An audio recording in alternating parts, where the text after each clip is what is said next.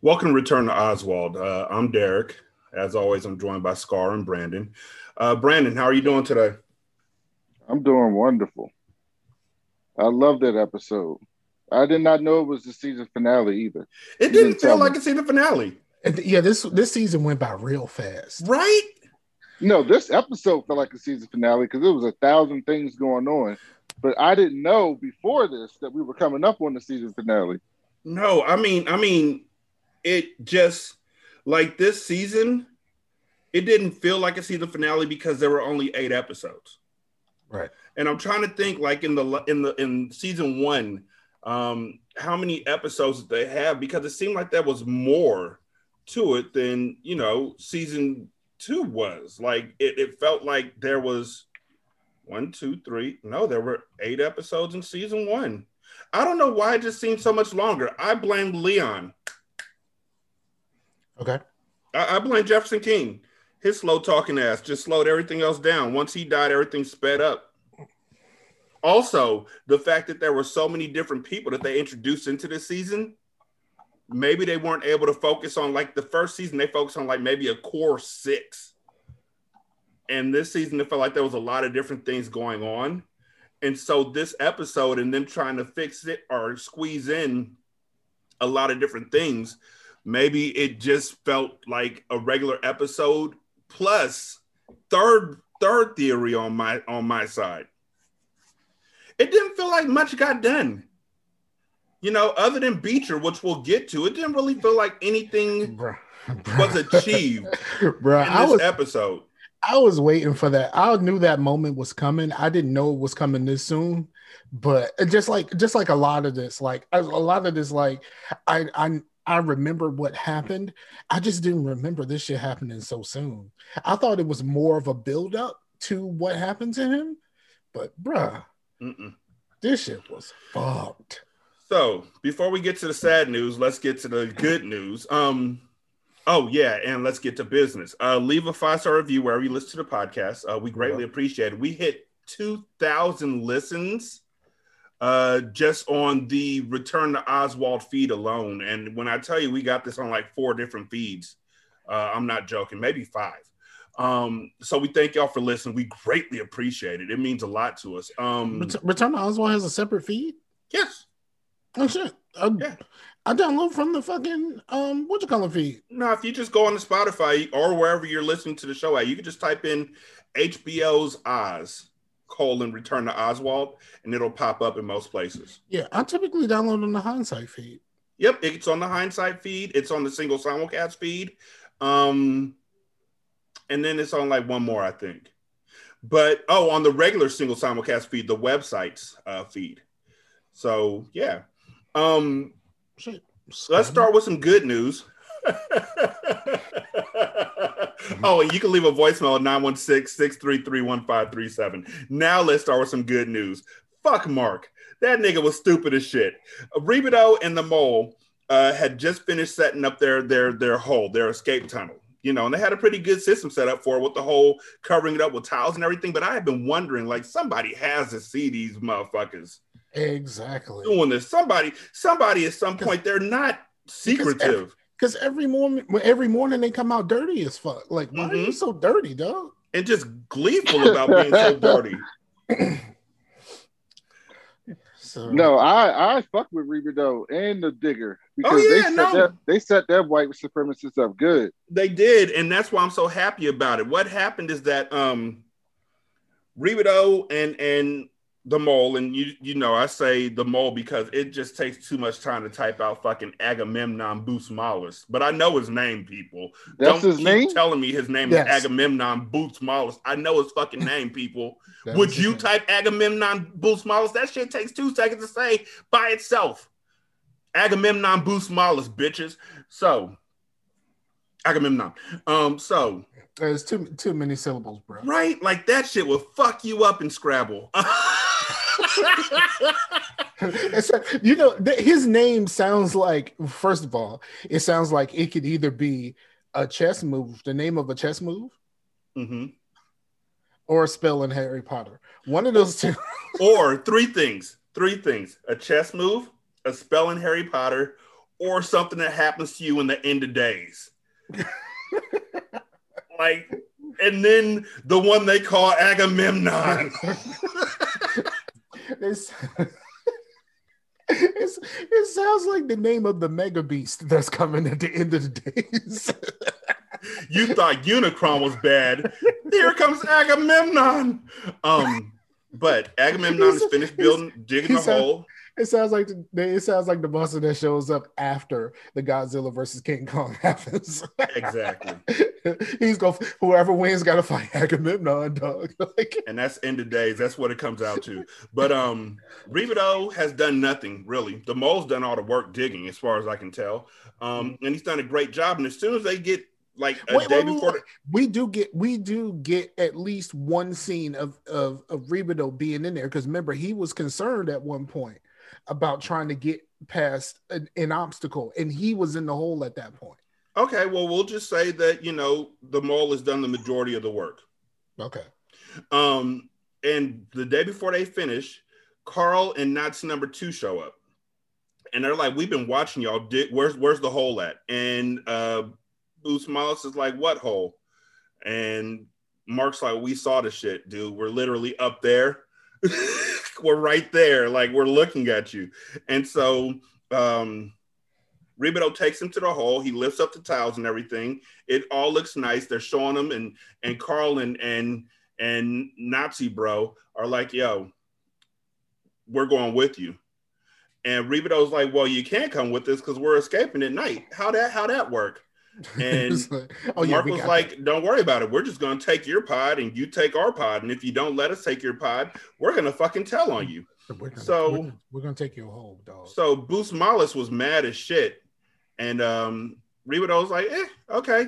So what ends up happening before this even transpires is there's a new CO that gets put to head CO. And I want to talk about him for just 1 second and give him his roses. Carl Metzger is taking Whittlesy's place as the head CO in M City. And I wondered, personally, if the other COs even got a chance to apply. Well, we've seen him. That doesn't matter. He wasn't brand new in this episode. We had seen him before. Yeah. And I was like, oh yeah, that's that dude. He was over there where Madagascar. He was in SpongeBob. Like this I've actually seen them doing table reads of SpongeBob, and I never put those two things together. Yo, when I found this out, I was like, I literally did the Weebay face. Like, oh shit. And it's not because of the work that he puts in as a voice actor. That's dope. Yeah, good, whatever. It's the amount of fuck shit he does in this episode, and then he just skips off and becomes a cartoon voice actor. Yeah, my thing is this. Like, I get it. Like, you down with the Brotherhood, and so you do some things on behalf of the Brotherhood. Cool. But like the fact that you do so many things for them. How is McManus the only one who notices something's up with this motherfucker? McManus is growing on me. McManus grows on me every fucking episode this season. Seriously. And why doesn't maybe McManus is biding his time, but like the fact that he's just like, yo, all of this shit just happened, all have connections to him. Like, okay, so this dude just asked me to switch pods with these people. I'm like, all right, cool, I don't give a shit. And then somebody died in the fucking hole. Okay, that's weird.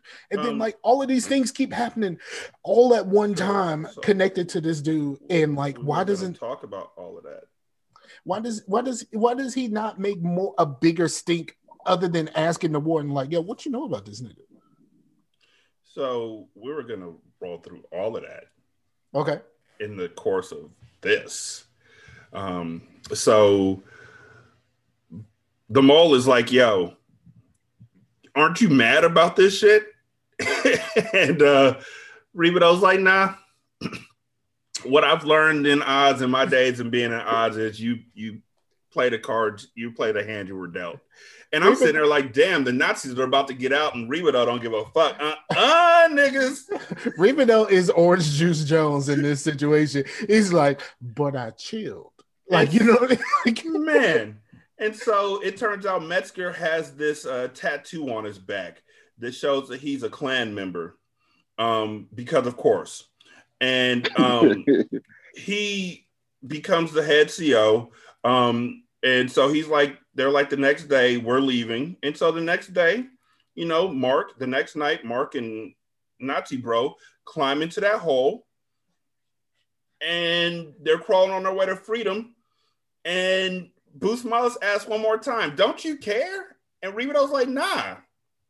And at first you think Busmalis is really mad about it. And then he says, somebody probably should have told him about that weakened support beam we put into the fucking hole. Right. And that the tunnel will collapse on him. Like, oh my God. So yeah, because like, okay, Ribido is a older man and he's very small. The mole is like tall and skinny. Like you send two regular people down that hole, it may not work the same. And you show, and they showed, I mean, they show Nazi Bro trying to get around this pole. Mark gets around it because he's a little guy. I don't know why he's got power in the first place, but Nazi Bro gets stuck on it and kind of knocks it over, and you just hear a bit of a rumble. And then you find out that the mole fucking booty trapped the fucking hole. Shout out to Data. So the mole and Ribido are sleeping like babies. And Mark and Nazi Bro are going to rest in peace. And this is the part where they decide to say what Mark went to jail for, like we give a fuck. Mark Mack, convicted 6196 of murder in the second degree, vandalism, hate crimes. Oh, murder in the second degree and vandalism and hate crimes. He was sentenced to 70 years and up for parole in 40, and he died in the tunnel in, two? You know what's funny about that, though? I think that if Ribido and the other old man would have got out, that they wouldn't even have given a fuck. It would have been a life situation.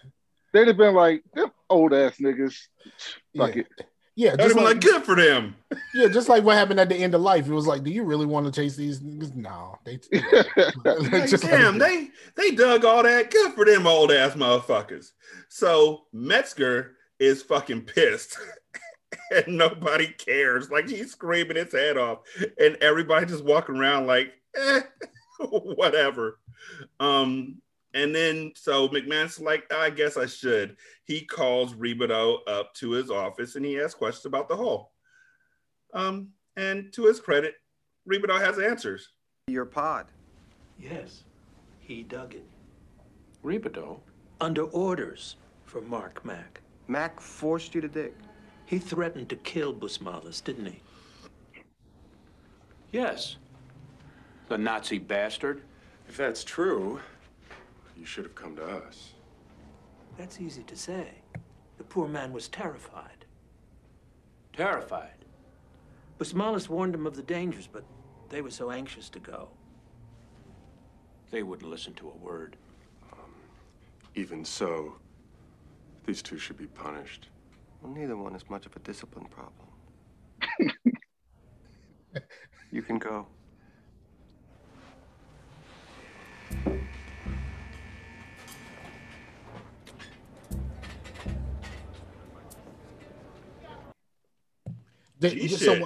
So why didn't McManus ask that question right then and there? They asked the question, okay, so what was your part in this? Because like, you asked me to switch this shit and I switched it and they did. Dude, right? But I mean, McManus wants to be certain before he says something. I found that tends to be McManus' style. Like, he'll investigate, he'll probe until he's 100% sure, because he wants to make sure that he's speaking from absolute truth before he pounces. Except about stinking ass Scott Ross. And stinking ass Scott Ross. Yeah. Man, we got to make a t-shirt for that nigga. Stinking ass Scott Ross.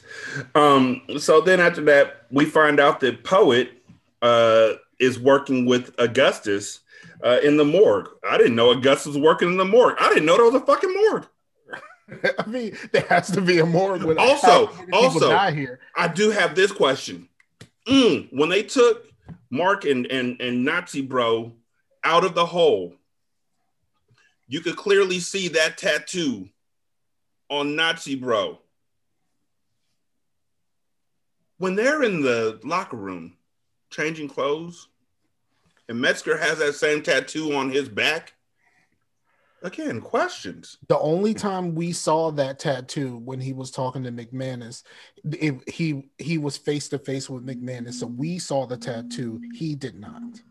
You act like I'm certain he's seen it before. But Poet and Augustus work in the morgue, and so Augustus is like, nigga, why can't stop, won't stop, nigga? You back? Thought you was writing. What happened to that? And, Poet is like, you know, I was still addicted to drugs, fam. I was still addicted to crack and heroin. And so I spent all my money from the books on drugs. And when I ran out of drugs, the dealer came after me. And I killed that dude in self-defense, which leads to the line of this entire scene, which is this. Man. After me, man. I was defending myself. You shot a guy 6 times. I had to make sure the nigga was dead.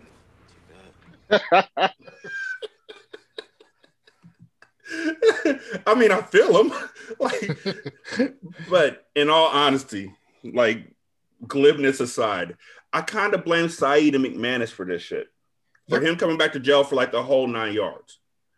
Yep, because they didn't do their, I mean, they did the work to try to get him out, but they didn't actually help him deal with the reason that he was probably there in the first place. Mm-hmm. Like, he was probably, he robbed those people probably to get money for drugs, and you knew he was a drug user while he was there. You actually, you know, Saeed actually saw him like after he got finished using drugs when he first got that money. And it's just like, yo, we need to do something about this to you know, like, yeah, we're gonna help him get out, but we not helping him stay out.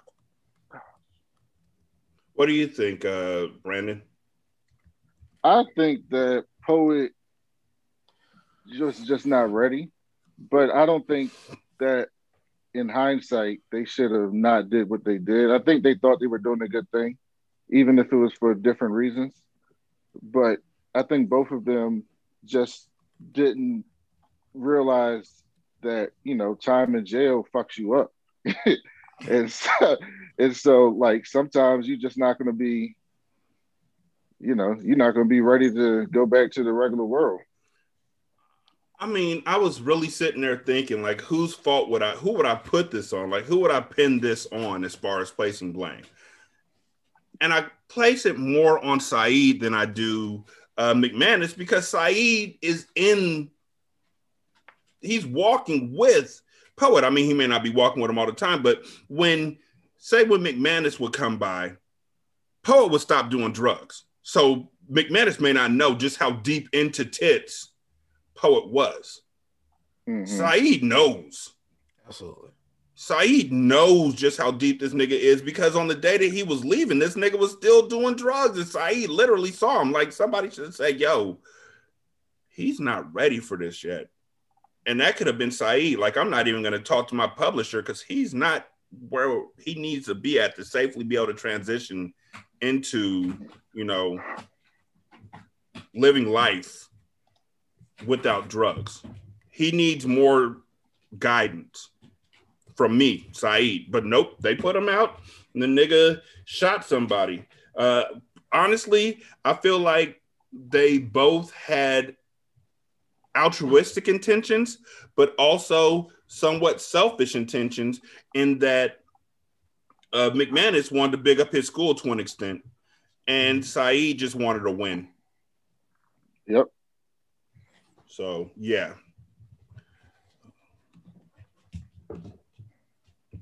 Me too.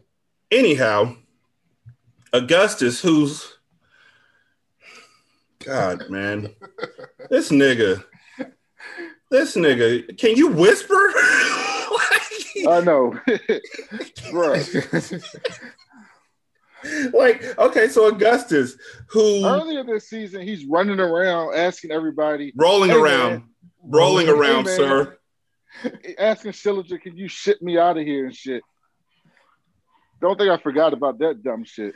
And so now, After asking Schillinger if he can ship him out in a box, after asking Alvarez if there's anywhere in the medical ward that he can get out, now he and Poet are in the working together in the morgue, and Augustus notices the caskets, and him and Poet work together in the morgue. They're the only two in the morgue.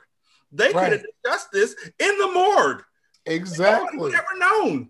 But instead, nope, these niggas is just walking through the day room. Well, they're strolling through the day room. And Augustus is talking about it with Poet loudly in the day room about how they can escape. Kenny overhears them and asks what they're talking about because he's talking hella loud. And Poet tells Kenny, Augustus has the nerve to side-eye Poet for telling Kenny what they're talking about. When nigga, you've been talking about escape to everybody. Everybody. Then after that, they're still talking loud enough that Cushane hears them talking from a table away. Cushane's talking with a whole bunch of white dudes and hears them talking. And so he leans into the conversation. And he literally leans into the conversation. His back is to them. He looking over his shoulder like, what the fuck are y'all talking about? And he gets into the conversation because this whole thing is fucking stupid. We got a plan to escape out of What's up, Chop? What's up?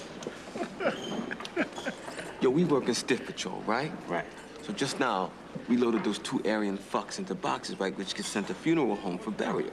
So my idea is, next time somebody dies, I get in a box instead. Hill, coffins are airtight. You die of asphyxiation. Thank you. Not if I drill some subtle little holes in the right places. Yeah, but the casket would be sealed. You'd be trapped inside. Not if I get a couple of friends of mine to come to the funeral home and break me out. Yeah, but what you gonna do with the real motherfuckers that died? How hard is it to hide a couple of bodies up in Oz, son? Temporarily, at least. It's a good plan. Shit might work. I just want to point out that for a guy in a wheelchair, it's really fucking hard to hide a body in Oz. How do you hide your wheelchair, dog? Like, okay, you get out of the wheelchair and go into the coffin. How do you hide your wheelchair? And what do you do once you get free? Like, you're just gonna lay there and wait for somebody to pick you up? Like, literally pick you up. I don't get it. That's an excellent point. Well, no, like, he did say he's going to call 2 of his boys to come and show up. Do you know? I know how much a wheelchair costs. I know how much a wheelchair for a dog costs. Like, literally, them motherfuckers cost like $4,000. I don't know how much it costs for a human, an adult, but I would think that they're not just laying around because he wasn't in a wheelchair until he got to Oz. Which means his folks will have to buy him a wheelchair and have it ready sitting there for him when he gets there. Yeah, so they're going to have to break in the funeral home and bring in a wheelchair just to get you out. And nigga, how do you think you're going to be inconspicuous when you're in a goddamn wheelchair? And what the kind of, I know this is the late 90s, but like, bruh, I'm pretty sure funeral homes have some sort of security system because funeral homes bring in a lot of money.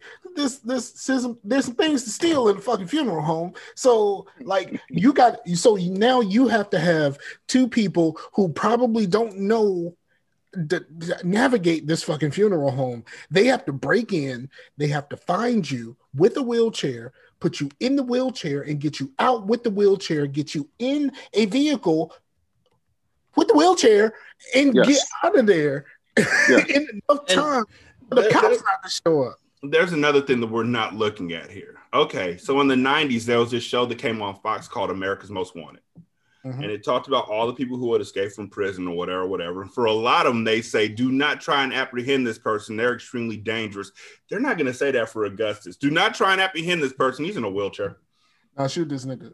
Everybody would try and call in on Augustus. What the fuck are you going to do? Nigga, I got stairs.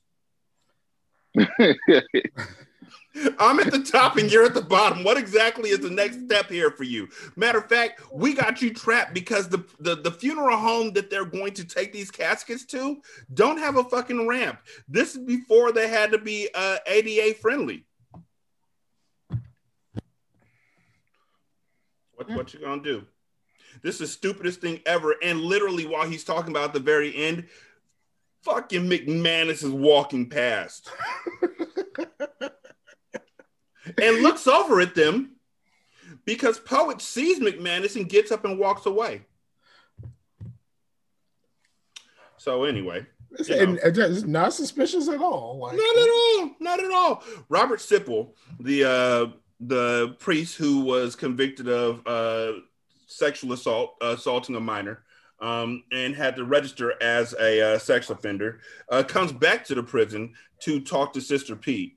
And while he's talking to Sister Pete, he lets her know that he's still homeless. And that he's unable to get a job. And also that when he went to register as a sex offender, I didn't know this part, that he had to register at the same place where you get fishing licenses, hunting licenses, and all these other type of licenses.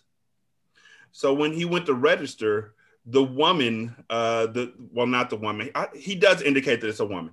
The woman behind the counter says in a very loud voice, "The paperwork for the perverts is over there." I missed that part. Damn. Yep. Yeah, she would have gotten fired. Like I know I ain't in the right place, but I would have raised some sort of a stink. Like, yeah, you ain't just gonna be out here, shaming me. But she does, and he's unable to find a job, and he's unable to find a place to live. So he's been sleeping. Did he say on the subway? I think he's been sleeping on the subway for the past 4 nights. And so Sister Pete goes to Leo and says, "Hey, can he live here?" And Warden Glenn is like, "Sure, but he has to live in Gen Pop." And then Sister Pete is like, "Can we get him a job or something?" And Father Ray is like, "Well, he can come work for me. He can be an assistant." Ray has been giving it a lot of thought since that last episode that he dealt with Sipple. And so he's trying to do the right thing. Sipple ends up working with Ray, and there's a inmate who is dying in the medical ward. And so Sipple and Father Ray go to anoint him. It's a really tender moment. And then the man who Sipple molested 13 years prior came to the prison to see Sipple, and they talk, and everything seems real good for Sipple, honestly. Way better than it should seem in Oz. And so shit falls apart pretty rapidly. Schillinger is in Gen Pop still, and so is Sipple. And so Schillinger comes and he talks to Sipple. Yes? How do you live with yourself? How do you? Whatever I've done for righteous reasons. Any laws I've broken don't deserve to be laws. Jesus Christ. I just want to stop right there. That is any laws I've broken. That's sociopathic shit. Any laws that I broke, shit, they don't deserve to be laws anyway. But you fucking baby raper, you should be dead. Back in your cage, Schillinger. Don't make me use this. You wouldn't want me to enjoy myself now, would you? Go ahead.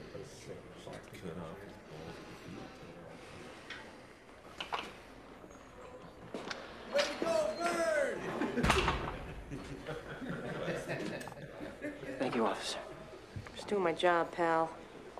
For once, I agree with that Nazi fuck. Like, no friends in high places for Sipple, and I don't know why he wanted to come back to prison. Schillinger, after this, goes to talk to Metzger to get some rec time alone with Sipple. Again. But I didn't think that Sipple would have to go because Sipple's not an inmate. Sipple should actually be able to leave the facility whenever the fuck he wants and just go, you know what? Y'all go to the rec yard. I'm going to this yard over here outside the prison because I can do that.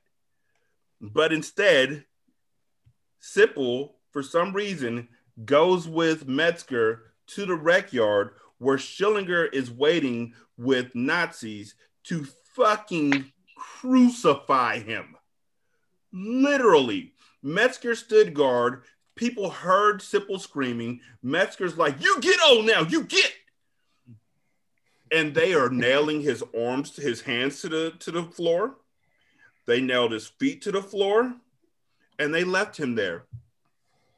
That was fucking graphic as shit.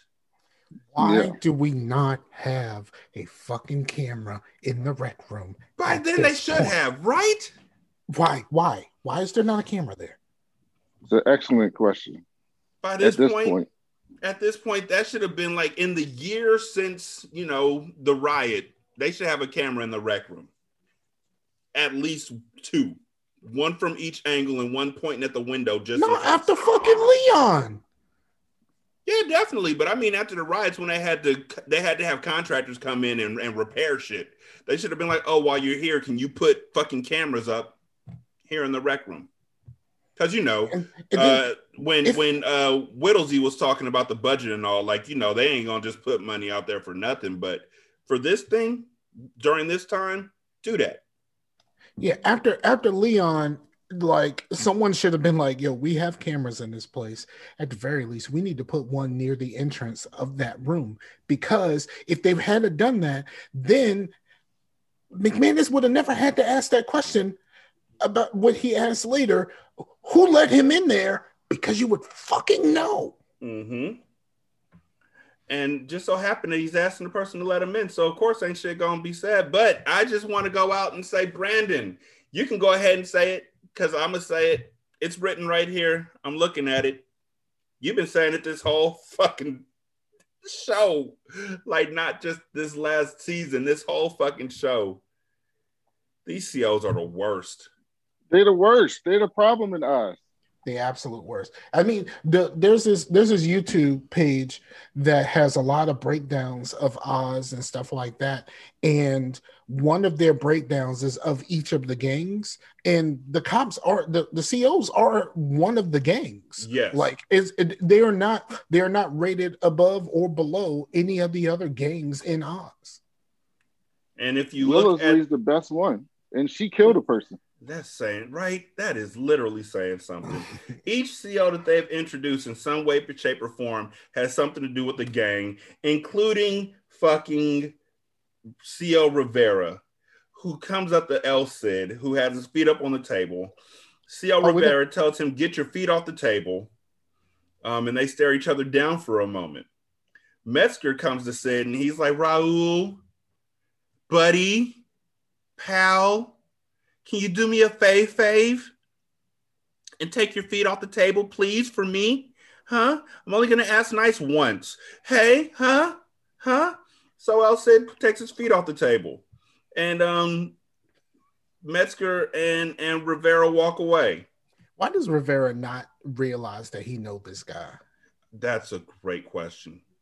Nigga, just recognize that you are in danger. Yeah, because like the idea that he saw that Pig Nose saw him and immediately was like, yo, that's so-and-so. We need to get that motherfucker. And like, yo, if you don't, maybe you left your gang past behind, but you still have to remember you have a gang past. Mm-hmm. And if he said he cleared out everybody but you, nigga, I need a transfer. Exactly. I need to get out of this area right here. But instead, he's trying to punk him out over his feet being on the table. And this happens.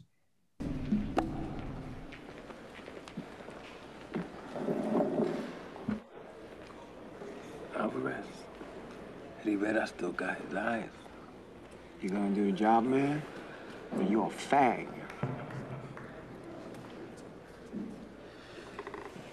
I'm just waiting for the right moment.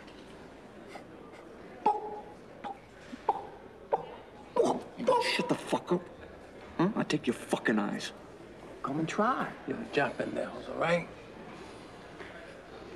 Today, white boy. Do it today, Michael. First of all, two things. One, I fucking hate Chico. Fucking hate Chico because Chico has no power here. None. When Alvarez was in charge, Chico was sucking up to him. Now that El Cid's in charge, Chico's sucking up to him and bullying Alvarez. He's a girlfriend chameleon. Like the girl that bounces from dudes to dude, and then all of a sudden she likes everything that her new boyfriend likes. Dude. Like she likes his team, and she my daughter. I didn't know you. For those of y'all who don't know, Michael and I have known each other for years, like years. Yeah. And so it kills me to tell you this. Gogo, my daughter, is a girlfriend chameleon.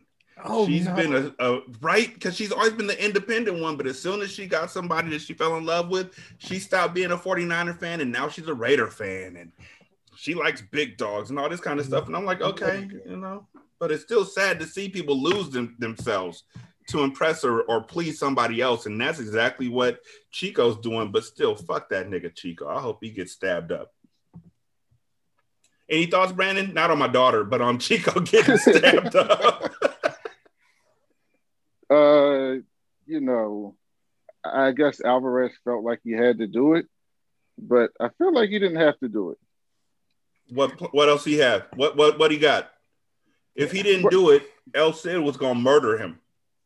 Is that what El Cid said?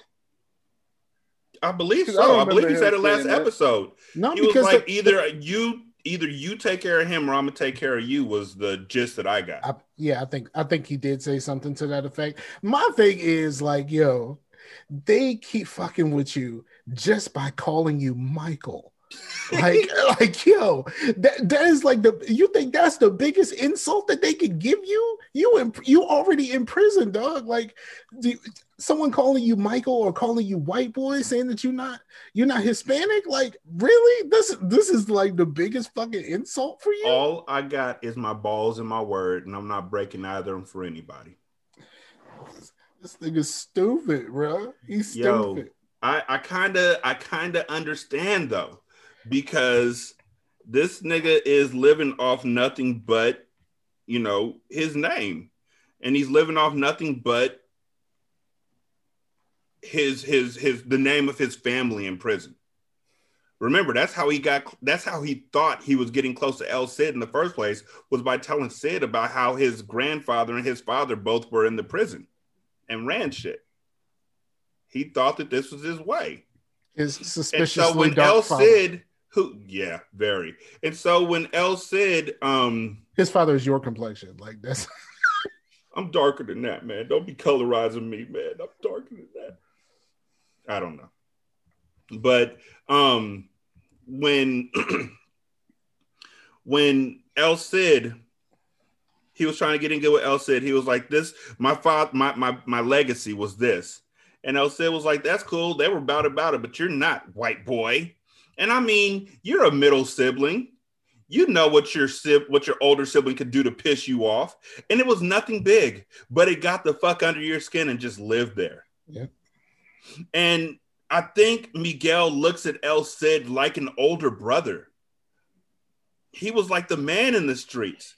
Miguel's family wasn't there. His dad and his grandfather were both in prison. El Cid might have been like a father figure / hero to his ass. I think more hero than father figure. Yeah, because if he was a father figure, they wouldn't be going through all this shit. Right. I think it was hero from a distance. Yep. And now he's seeing that the folks that he idolized, just like Augustus went through the first season with Jackson, folks you idolize ain't who you think they is. Fucking role model.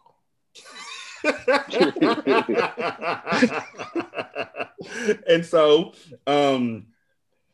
they go back to Sister Pete asking Ward and Glenn, because Sister Pete's really the only person who knew without a shadow of a doubt. She has such a good heart. But she's the only person who cared about Sipple, and she's asking Ward and Glenn, does he know who crucified Sipple? And Glenn's like, no, I don't. McManus says, I bet a CO was involved. And another level up for... The CO had to be involved. Like, how do you pull this off without a CO? So suddenly, They hear a man screaming, and the man, I have questions, but we're going to get to that in a second.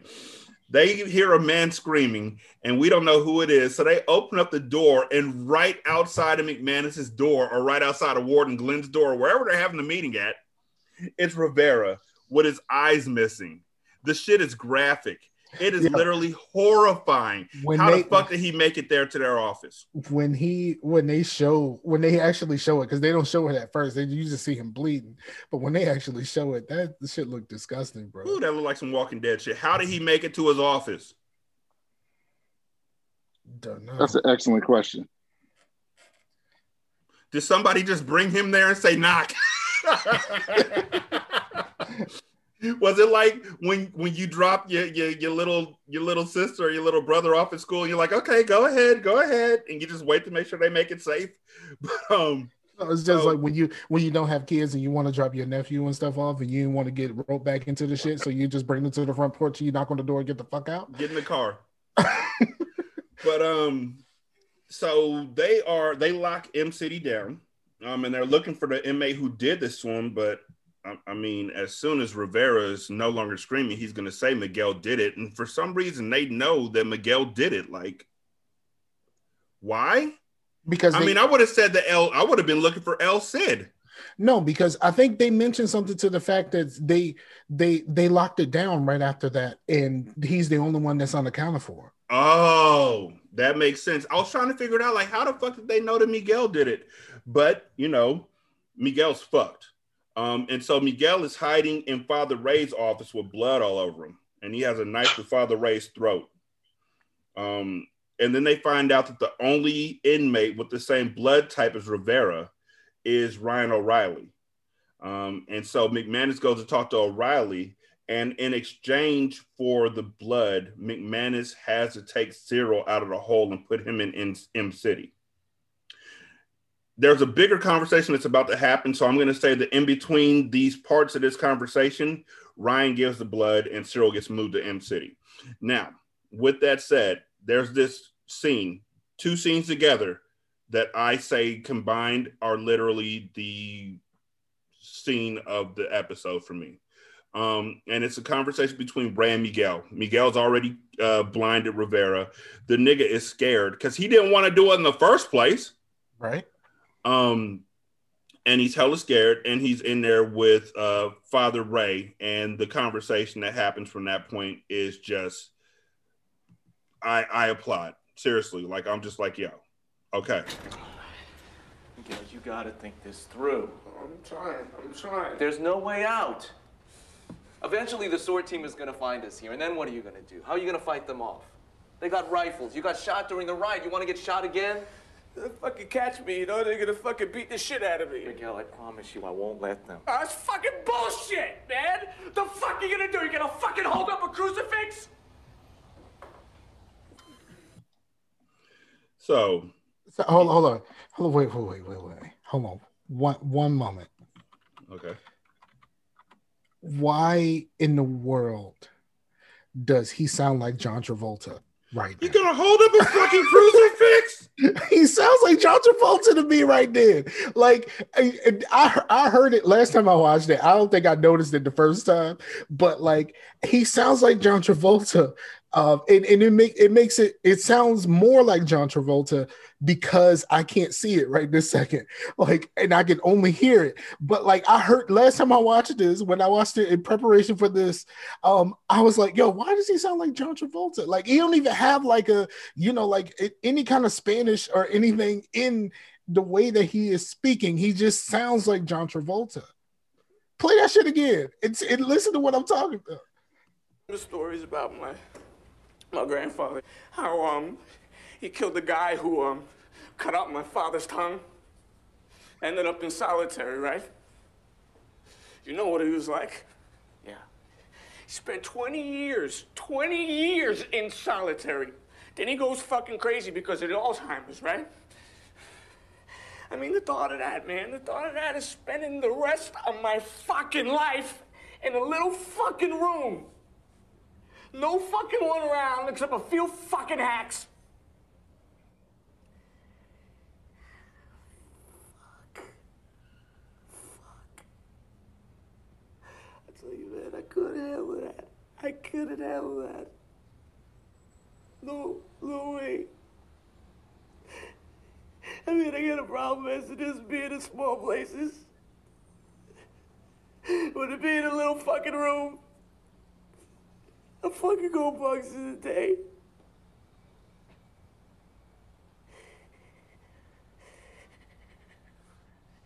No.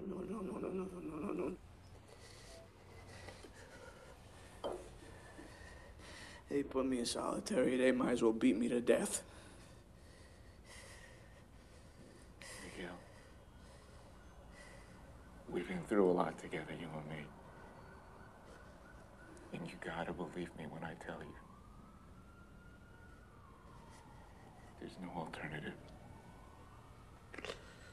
Yeah, there is. You see that? When I did that, The scar on his face. fucking nuts. See, I know that now. You know what I should have done instead? I should have cut my fucking throat. Miguel, no. You don't know what you're talking about, all right? Just look at me. Say a prayer for me, Father. Miguel, please, no. Miguel! Miguel, no!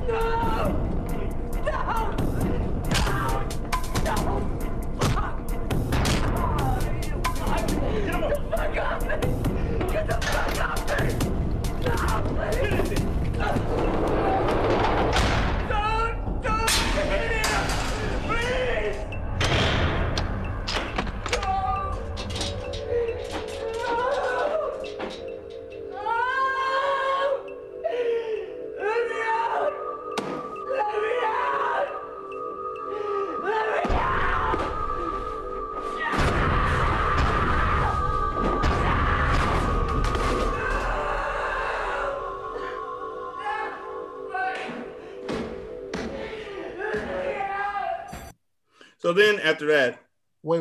Before you go, go for it. This part is the very first time I actually felt any kind of real emotion for one of these people. Right? It's the first time that I actually was like, yo, I feel really bad for dude. Like he's in a situation he didn't want to fucking be in, and like everything is gone to shit. And like his only thought is like, I might as well take my own life. And the moment he's getting ready to do it is when they break in and stop him and put him in the last place he wants to go because he knows it's gonna drive him crazy. I just felt so bad. And I just want to give, like I said, roses to Kirk Acevedo and also B.D. Wong. They both did an amazing job with that scene. Yes. Like the way they bounce off each other and the fact that Father Ray didn't have to do none of that shit. Because that was literally the opposite of what happened in the first season when all the gangbangers grabbed Father Ray and he was screaming to Miguel for help. And Miguel was like, no, in this situation, the COs are grabbing, the SWAT team is grabbing Miguel. And Father Ray still finds it in himself to try and intercede, try and stand in between them. Like, yo, I promised him you wouldn't hurt him. Not that his promises mean a thing to these COs, but right. I promised him you wouldn't hurt him. And he's like, yo, when I got this scar on my face, when I cut myself, when I found my baby was dying, which is another reflection back to how they first connected. Like the conversations they've had have always been deep. When I thought that when I did this to my face, I should have done this to my throat. I should have killed myself.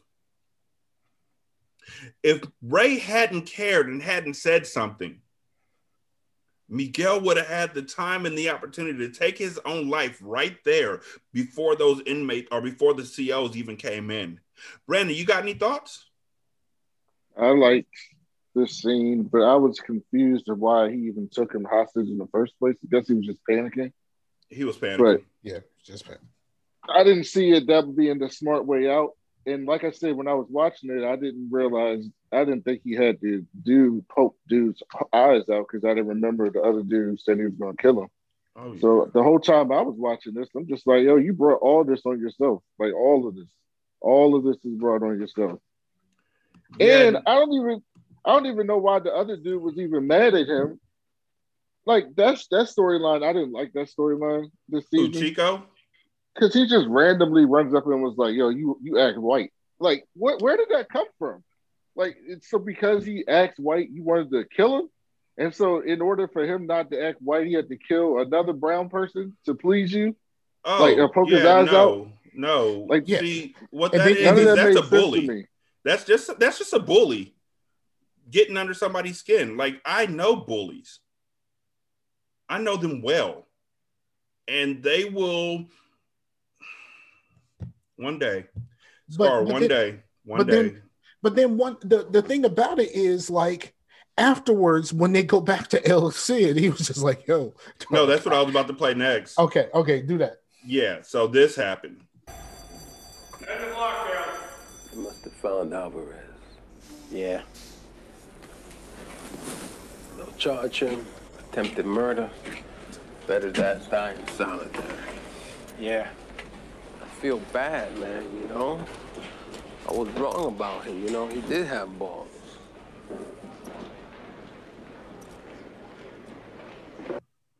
He's a fucking bully. Yep. And the way that I've experienced it as somebody who's been bullied in multiple situations by people who I've waited for somebody else to stand in the line and say, you know, this isn't right. The way that I've seen it happen is that one person of power will come in and separate one person that either they think is weak or they think is strong. And in this situation, Miguel was actually strong when it started off. And El Cid made him into somebody weak, made him doubt himself, and then made him get to the point where he said he would do something that in any other situation he wouldn't have done. Miguel wouldn't have done that. Even in the first season, we saw Miguel didn't have any beef with any COs except for the dude who laughed when his son died. Right. So this dude bullying him, poking him, prodding him, Miguel wants to get into his good graces so badly, and then Sid is just like, all right, I'm a fake like I like you, but in all honesty, I'm just using you to take care of one of my rivals. And then joking about it after Miguel does it. And he's like, you know what? Maybe he was a good guy. Like, you don't believe that shit. You're literally just joking. And if Chico doesn't get that, Chico's stupid as shit too. Like, this whole part was just like, ugh to me. Yo, Chico should know he is fucking next. Yes. He is next to get set up to do something fucking stupid.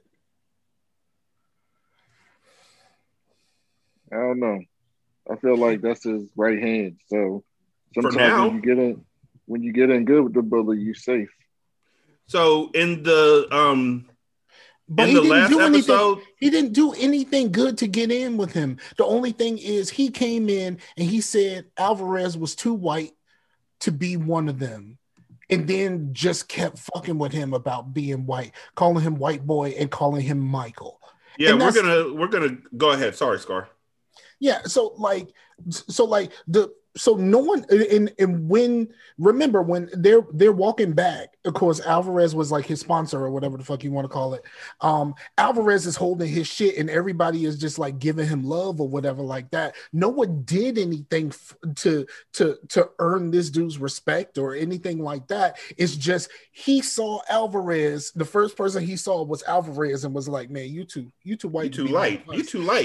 He just went against the first person he saw, and then everyone else showed him love, and he was just like, well, fuck that guy.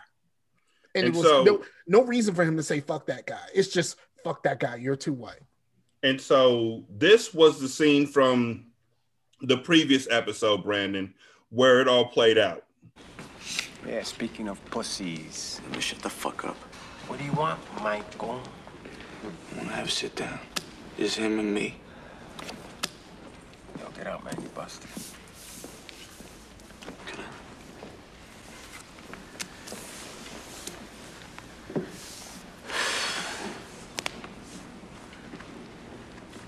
You know, my grandfather was in Oz for 40 years.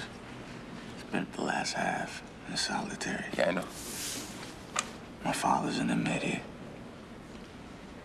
Got his tongue cut out. Yeah, I know, man. So what? Yo, man, I used to run shit around here. You know, and I got no problem with you taking over. I mean, you El Cid, and you have cojones.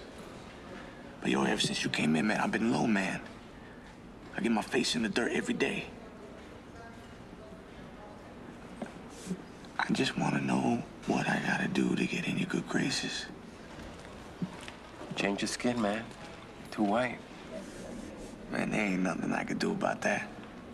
I'm not talking about your outside. I'm talking about right here, man. Too white. I'm not. All right, I prove it. You tell me to do something. See that Guadalajara?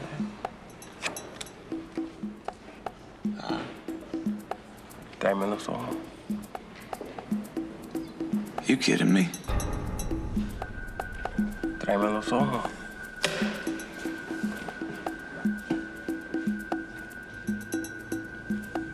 Huh? He doesn't say it, but then when he's talking to his father, later on, I think Miguel has it in his head because he says to his father, "If I don't kill him, or if I don't take this dude's eyes out, then he's going to come after me." I think Miguel had that in his eyes. I feel like Miguel just don't want to be the lowest man on the totem pole. I don't think, because it don't look like why would Al Cid kill him? For what? No, seriously, he's really shook. Hold on. Now, the way I see it, if I do it, I'm dead. The hacks are going to tear me apart. If I don't, El Cid will. I don't know what to do. See, so in his head, he feels like he's fucked either way it goes. Yeah, but I just don't know where he got that from. There's nothing that we saw of Al Cid since he's been in the eyes that makes you think he's just going to start fucking killing people for no reason. Hey, Brandon, can I ask you a question? Yeah. Have you ever been bullied? Probably. Not that I remember. Not probably. If you've been bullied, you'd fucking know. Yeah, but where in the show have we seen Alvarez get bullied? He's getting exiled and bullied this whole time by El Cid. Where have we seen that in the show? What? In the show, in the context of the show, when has he been bullied? Why? Because he calls him Michael? Oh, so you calling somebody out of their name when they tell you that they don't like it, that's not... Calling someone out of their name is a long jump and a leap and a mile and a light year from, if I don't do this, they're going to kill me. In the context of the show. I think the conversation with the father, with Father Mikada, is 100% tells you what Alvarez's real issue is. The loneliness that he feels by being ostracized from his group is what's driving him at this point. It's that he's being ostracized. He feels lonely in a place where he doesn't want to feel lonely. And I think that's part of the reason why he's thinking about being in these small spaces and, you know, having to go in the hole and all of that kind of stuff. He's going through it because like that loneliness that he feels is 100% fueling everything of this from his perspective. True. Right. That makes a lot more sense. That makes sense too, man. It made sense. Well, your thoughts make sense, but it seems like you were adding something that I didn't see in the show that probably happened. I'm not saying it didn't happen. I'm saying in the context of the show, because when the show wants to show you that somebody's fucking with you, they'll show you that someone's fucking with you. Like they show Adebisi fucking with Kenny. Like anytime, or people fucking with the crazy dude, what's his name? The dude that got crucifixed. What is his name? Sipple? No. The dude Schillinger hates. God, why am I forgetting his name? Beecher, yeah. When people were fucking with Beecher, we saw Beecher getting bullied. We saw Wangler getting bullied. Like when we saw people fucking with them, this what Scar said makes much more sense. This sounds like he doesn't want to lose his standing in his group. And to him, that's very important to him. And it's so important that he's willing to essentially put his life on the line to poke this dude's eyes out because he doesn't want to lose his standing in his group.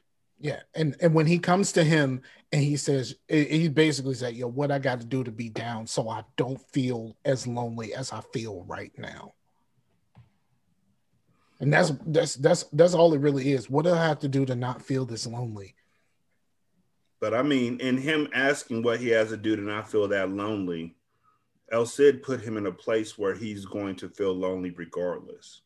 Either I'm going to keep ostracizing you, or you're going to go to and that took him to the solitary. place, and that took him to the place to whereas he felt like he had no choice but to actually go through with this, because when he's talking to his dad, you know, he brings the extra part in this that we never heard. He brings the either I got to kill this guy or they're going to kill me because of everything that he's feeling right now. I think part of this he made, if he was able to just fucking survive in Oz without being a part of that group, he would be perfectly fucking fine. Yes, that was my point. Yes. Thank you, Scott. That's what I was thinking, but I couldn't articulate. Because they're not actually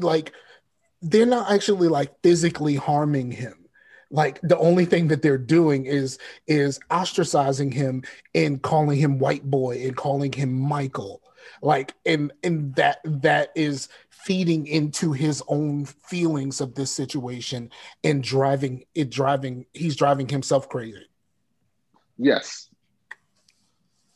That's how I saw it as well. And I just thought that, you know, my whole thing with Alvarez has always been the same. It's, like sometimes, you gotta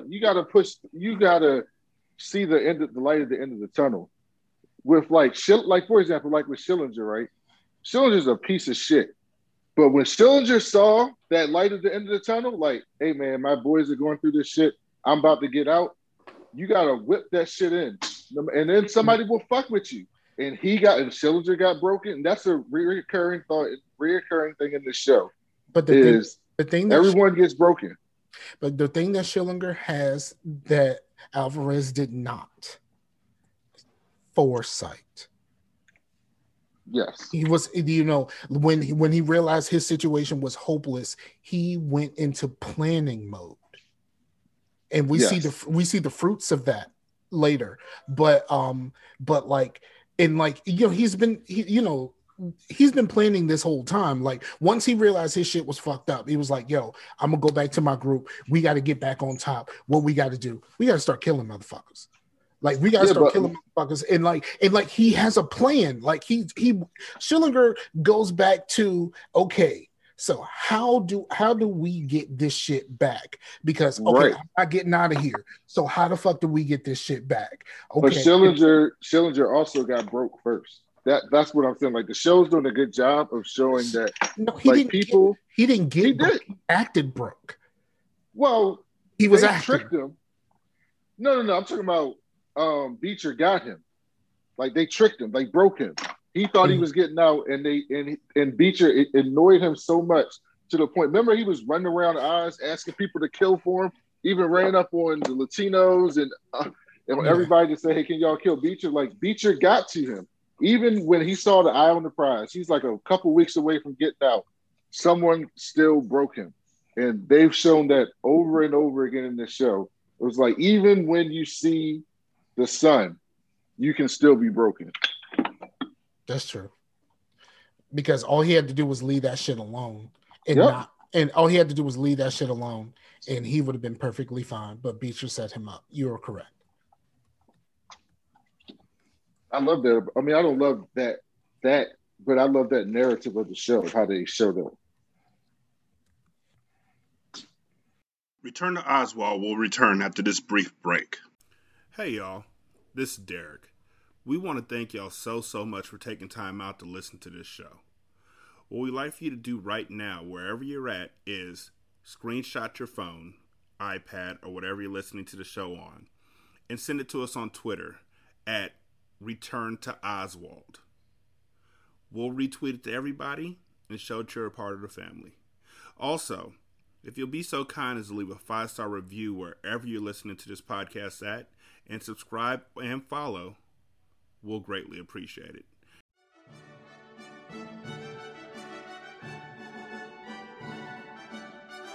Fuck me harder, daddy. Fuck me like the I am. Put it, daddy. I don't even care. I don't care who sees me. Them can't with me. They can't see a like yours. Fuck me, daddy. Fuck me, dad.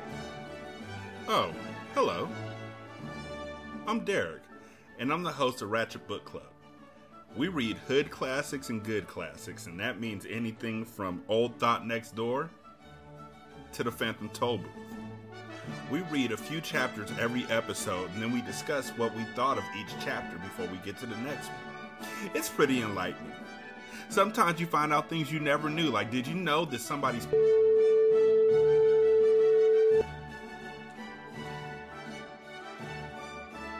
Ratchet Book Club. We're available on Spotify, iTunes, Anchor, and anywhere else you really could think of good fucking podcasts should be at. Today's podcast is presented by Podgo. Podgo is the easiest way for you to monetize your podcast, providing podcasters with a flat rate for ad space so you always know how much you get when you include an ad from Podgo. Apply today to become a member and immediately be connected with advertisers that fit your audience. That's podgo.co at podgo.co. And be sure to add our podcast in the How Did You Hear About Podgo section of the application. That's HBO's Oz, Return to Oswald. And again, that's podgo.co at podgo.co.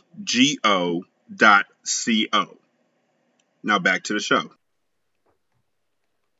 So, McManus and Ryan, after Ryan gives blood, McManus and Ryan sit down and they talk about how Cyril sustained brain damage. And it turns out that it happened while Cyril was defending Ryan from an absolute mob because Ryan was fucking another guy's girlfriend in the closet during a fucking funeral. During a funeral, dog. I told you that's what you said. You said it was some sort of before you said it was some sort of car accident. I was like, no, it wasn't no accident. That wasn't no accident. Titties in hand. But then once Ryan, they were fighting and Cyril had punched one dude in the face like, and then he was he had his back turned and some nigga literally hit him with the what the fuck is that thing? Like, it's not the pulpit, but it's like the stand that the podium. It was like a podium or something. He hit him with a heavy ass wooden podium. Cyril was kind of badass though. He was trench coat mafia. Rolled up in there with a big ass coat. Yeah, he was ready. It's like he had just saw the Matrix, dog. Like he was ready. And so after they find out that Cyril had brain damage, that's when Ryan went out and got drunk and went on his bender that landed him in jail. Mm-hmm. And now he has to watch out for Cyril because Cyril's going to be in Oz for at least 60 years. You know, you think shouldn't they give Cyril less time? Like, I feel like this is a TV show, but I feel like if this was real, right? If this was real, when O'Reilly admits that his brother has a mental illness and had an accident, and that he's the one that directed him to do that action, I feel like if this was real, they'd be like, "Hey, man, this dude probably don't need 60 years." But they told Ryan that when he first got there. When he first got there, it was like, "Yo, we'll get him somewhere else." But you're right. That's you have to admit that you put him up to this. And then, and he was just like, "Nah, son, I'm not doing this." It's like, it was Ryan's fault that he didn't get to the place where he needed to be. Ryan never learns, bro. I thought when I heard this conversation with Madness, I'm like, okay, look at him. It took all this, but he finally learned something. Then 5 minutes later, he's right back in the shits. But before that happened, when he confessed to the murder of Mr. Nathan, I don't fucking know. He confessed to the murder of Mr. Nathan while Gloria's sitting right there watching, like she literally witnesses him confessing to the murder of her ex-husband. And so ex-husband. After that, estranged husband. They want estranged, yeah. And so she also has a type, by the way. Yeah, she does.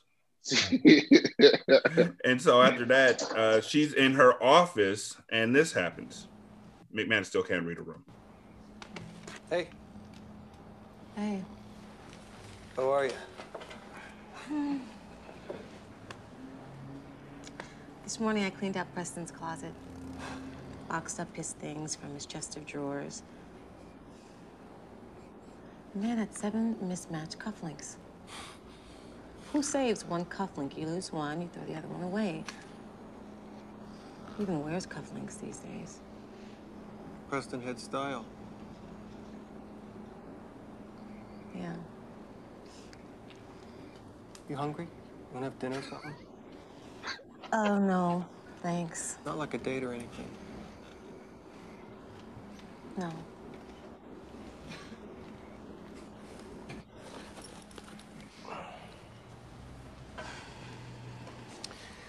I gotta ask you something. About O'Reilly. Do you think he really loves you? Yeah. No one will ever love me as much as Ryan O'Reilly. And I have to live with that fact every day for the rest of my life. Hey, Gloria. Hey. Your husband had style. But You now want to that go to he's dinner? dead. Now that he dead. All he was trying to do was just be a good friend. Didn't he tell somebody earlier? Like, no, yeah, when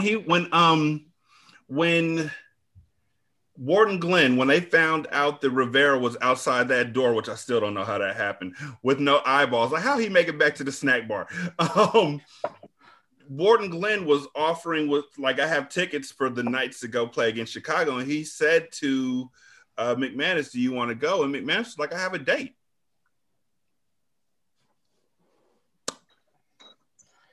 Was that the same day though? Because I don't know. You know how Oz is with time. It could have been a year later. We never know how this show is with time. Look, y'all, I see how y'all are. Y'all them type of men who think that women and men can't be friends. They can't be platonic. I see where y'all are. No, but I see that you're the type of man who assumes shit. I'm just saying that, like, she literally, this is probably not the best time to ask that and then follow it up with, do you think Ryan really loved you? Yeah, I didn't know what that one was about. I guess he was curious. Why? I don't care how curious you are. Like, be curious. It was an interesting answer. Yes. It was a good answer. Very good answer. Like, yo, I felt that. Like, he loved her more than anybody. He loved her so much he committed murder. And now she's going to live with that. Speaking of love, Beecher is in love with Keller. He's been drinking himself into a stupor after Keller got put in the hole. Keller gets out the hole, and Beecher is literally so happy to see him. This it's scene like hurt watching my a heart. puppy. It broke my heart. It didn't, because I knew what was coming. I remember what was coming. I was like, oh shit, this happened in this episode. And so when Keller gets released from the hole, Beecher literally looks like my puppy when I come into the house. Right. And Keller just plays him for a chump. Tris, at last. Give me a kiss. You drunk? You bet your ass I am. Did you miss me? Christ, I missed you. Come on, let's fuck. I don't want to fuck you, Beecher. I don't want to be in the same room with you. Where are you going? Chris. Hey, don't be fucking touching me. Chris, go away. Are you mad at me about something? Look, forget it. No, I said forget it. No, if I did something, I'm sorry. You know, I didn't mean to do it. Put your voice down, huh? Look. A lot of time to think about things in the hole, and one of the things I've decided on is you and me are through. Jesus, what did I do? Look, we'll talk about this when you're sober. Chris, what did I do? Leave me alone. If it's the drinking, I can stop. I can stop the drinking. I can.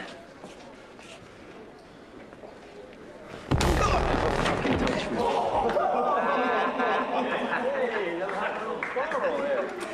Chris.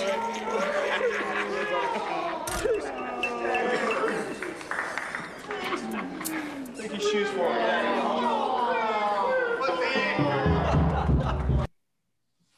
The only reason why I can say that I felt bad for Beecher is because I've been Beecher before. Like I've been Beecher in this moment. I've been that person's like. How fucked up was Beecher though? This motherfucker thought that he was about to fuck this man in the middle of the daytime when everybody's just sitting around playing cards. He's happy to see him, dog. That's the drinking. Yeah, like, yo, I'm happy to see you, but it comes out as drinking. I'm drunk. Let's fuck. Give me a kiss. You're not supposed to be kissing in public either. How fucked up was he? He had finished that whole bottle of I'm not gonna play it again because Scar hates it. It's 2 PM. Niggas playing spades and dominoes right next to the room, and he's like, "Yo, let's go fuck." Yo, we don't have no curtains. I think at the very least they were gonna go to the showers. Like, listen. Yeah, but I mean, after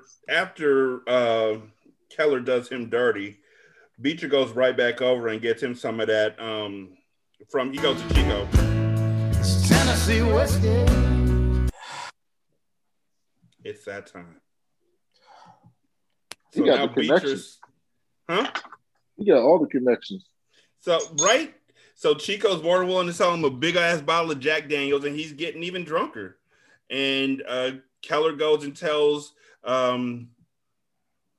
Schillinger, "Yo, Beecher's right on the edge." And Schillinger's like, "Well, let's push him over." And of course, at that point in time, Metzger is involved, and he's the one who walks. He tells Beecher he looks like warmed over shit as he lets him into the gym. Again, the rec area. Schillinger and Keller are waiting in a wrestling position. This is the first time that Beecher has seen that Keller and Schillinger are working together. He loses it. Metzger holds Beecher, holds his arms behind his back and everything, subdues him, while Keller tells Beecher that him and Schillinger have known each other for years. The glee in Schillinger when he waves to him, it's like, "Hello, buddy." Like he was just like, yo, that's acting right there, bro. And so he's like, yo, no, what that was J. Jonah Jameson finally catching Spider-Man in the act. Exactly. That's what that was. And Keller, to his credit, plays it like a king. You and him. Say what? Oh yeah, we've known each other a long time. Yeah.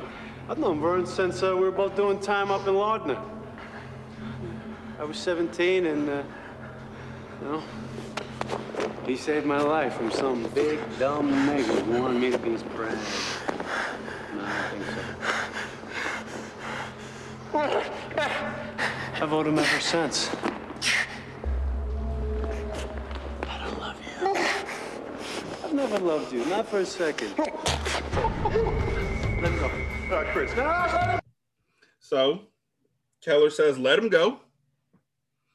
Gets into the wrestling position. Metzger lets Beecher go. Because, of course, the teacher teaches the student, but the teacher don't teach the student everything. Didn't teach him everything. Keller says it's for real this time and breaks both of his arms and his legs. Well, technically, Schillinger breaks one of the legs. Yes. While screaming, "Zig Heil, Zig fucking Heil." Never go to. I would love to be, minus the racism, I would give anything to be as happy as Schillinger was in that moment. I told at some you, point in my life. His glee is infectious. I've never been that happy about anything in my entire life. Never. Maybe childbirth will make me feel like that because that must be what childbirth is like. You have a kid. No, because no, I've never seen anybody there's that nothing quite happy. like that. Doesn't. Nope. No, you know what that does actually for you, for a lot of dudes that I've talked to, makes you horny. It's weird. It's weird. Like it's ruined. But no, it doesn't make you feel that. It doesn't make you feel that kind of glee. No. And I mean, so again, nobody fucking knows who let Beecher into the gym. And Okay, Metzger's, hold on. I gotta say something about this because this pissed me the fuck off. Beecher is wide awake in the goddamn bed. Just I go thought the ask same fucking thing. Beecher. I said the same thing. I thought that exactly. He is on fire. He is just laying there going. I gotta admit, the last thing I would want to do is piss off a crazy person. After this person already fucking tied me down with weights and shat on me in a gym. No, like you should have killed him. Like you killed that person. They need That's to just your revenge. They need to close the goddamn gym down. Yes. Your revenge needs to be murder. If someone's willing to do that to you and you decide not to kill them, then whatever happens to you after that is that's on you, buddy. So McManus says who let Beecher in, and Metzger's like he'll find out. And now all of a sudden, McManus goes to Glenn and asks what he knows about Metzger, because there's an investigation. Tim's going to do his own investigation. He has a bad feeling about the guy. Yeah, because he went to him and was like, "Who let him in there?" It's like, you know what? I don't know, but I'm gonna find out.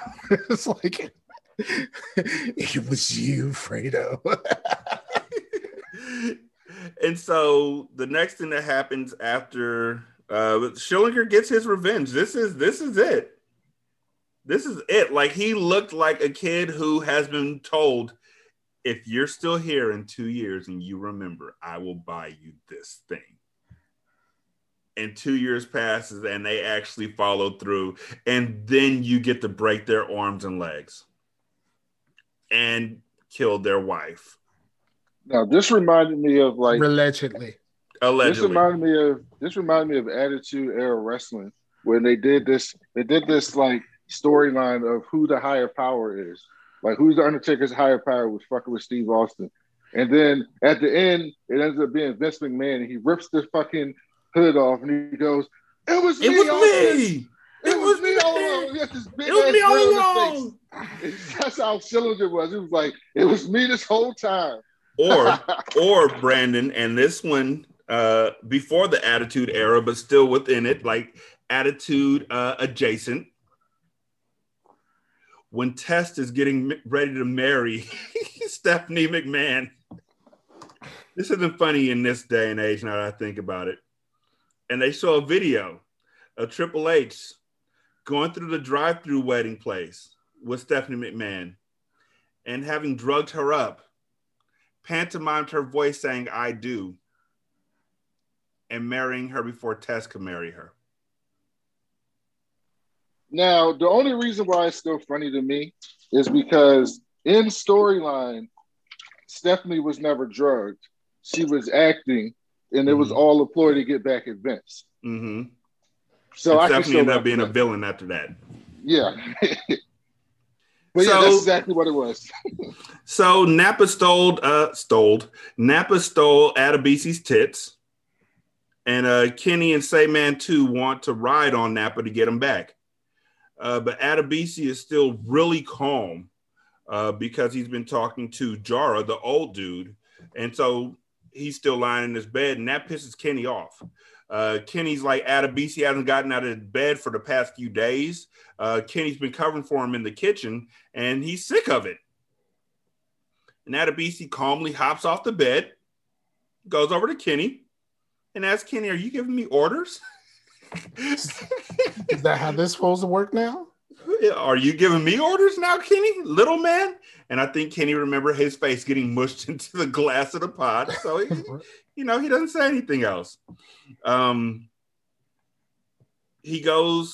Adebisi then goes and he talks to Yara, the old dude, who convinces Adebisi to give up the drugs and the violence and walk the path of his homeland.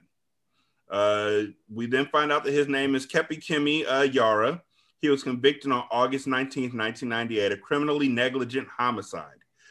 His sentence was 20 years, but he's up for parole in 8. Ryan O'Reilly and Kenny are walking after we find that Adebisi is clean of drugs and violence.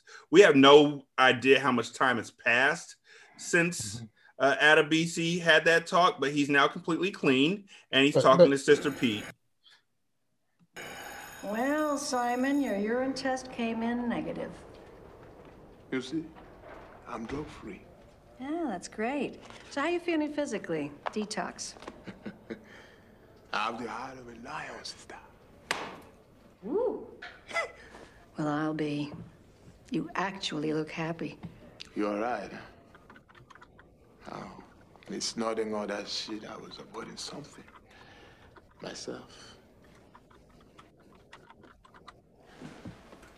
But you know, since the first time I came to Oz, I found Allah Ile.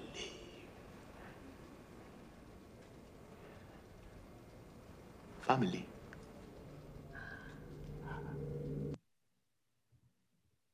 He found Yara, who's from his same the same city and country that he's from, and he's found family. So now he doesn't have to do drugs anymore. For some reason, that pisses off Napa.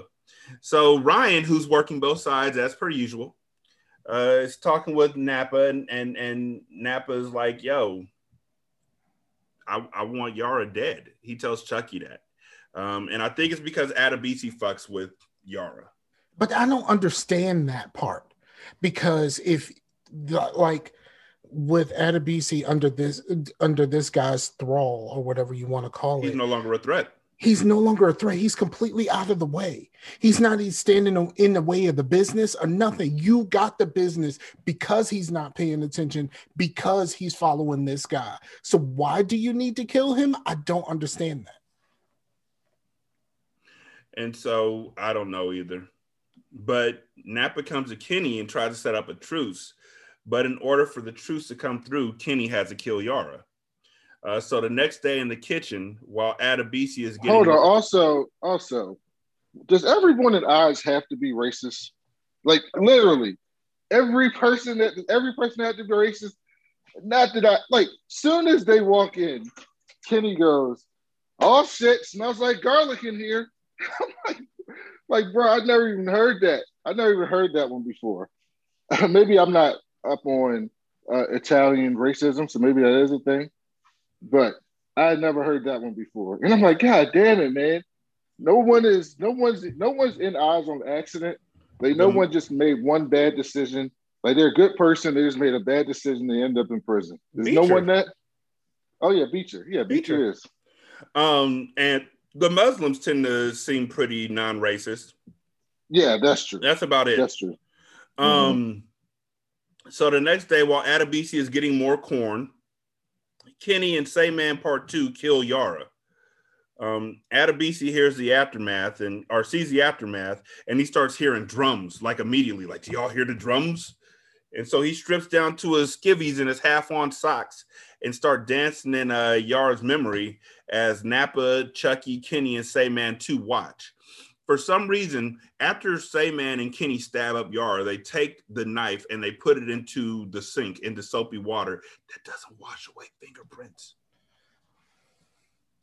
Also, the COs run right past all these people who are standing there watching, and they grab up Adebisi and they take him to the psych ward right next door to where Peter Shabeta is.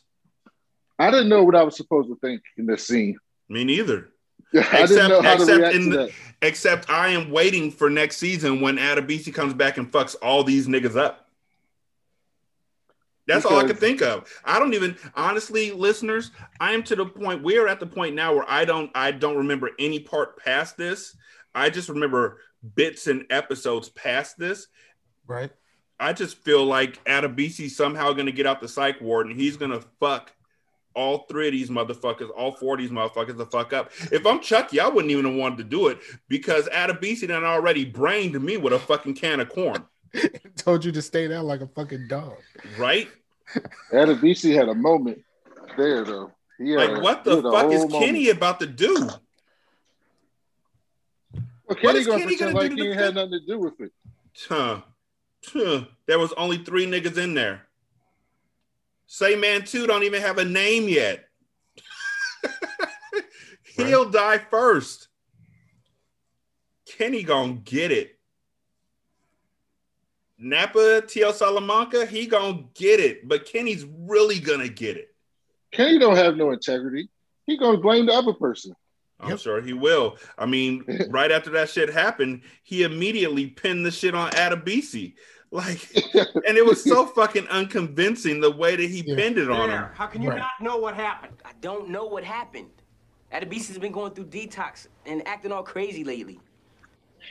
And then he goes and stabs that sweet old man. That sweet old man. That was good, though. That was good. This was Bodie. But then the crazy part about it is like with Sister Pete was just like, yo, you actually seem happy.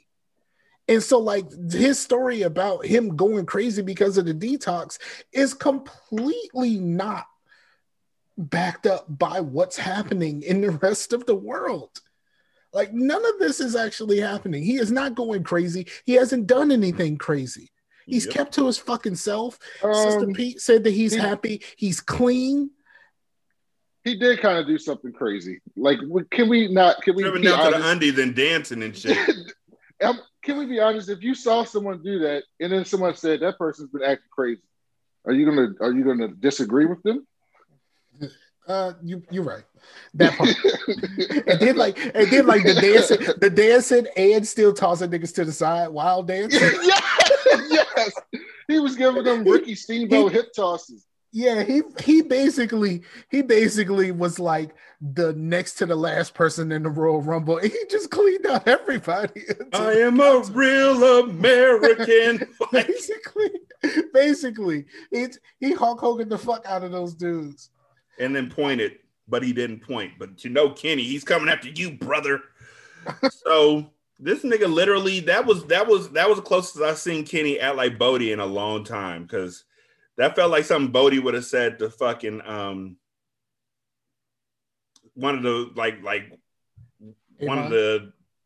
fucking cops in The Wire. My mind is no longer there. I'm on Oz now. Oh yeah, he was defending Avon. Yeah. But Saeed has written another book.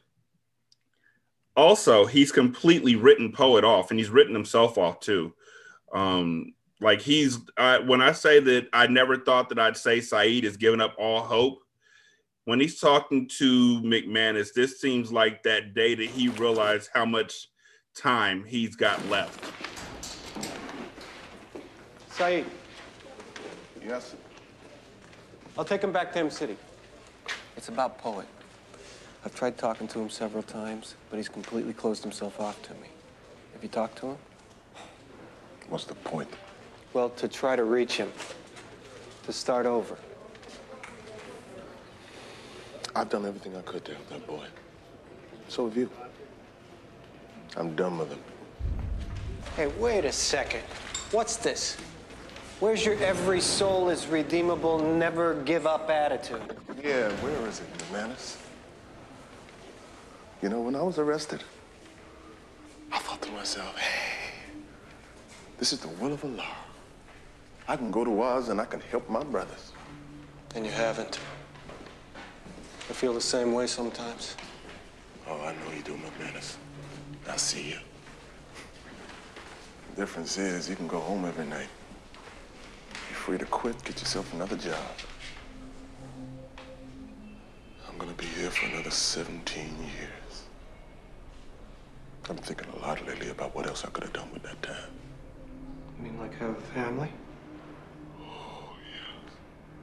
You still can. When you get out, you're not too old.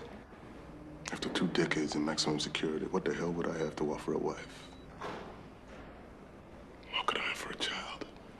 Your faith. I thought your faith sustained you. It does. Most of the time.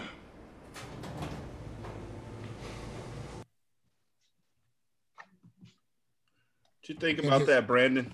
And his ego does the rest. I understand where he's coming from. Everybody has a breaking point. Like everybody's just like, I can only try so many times.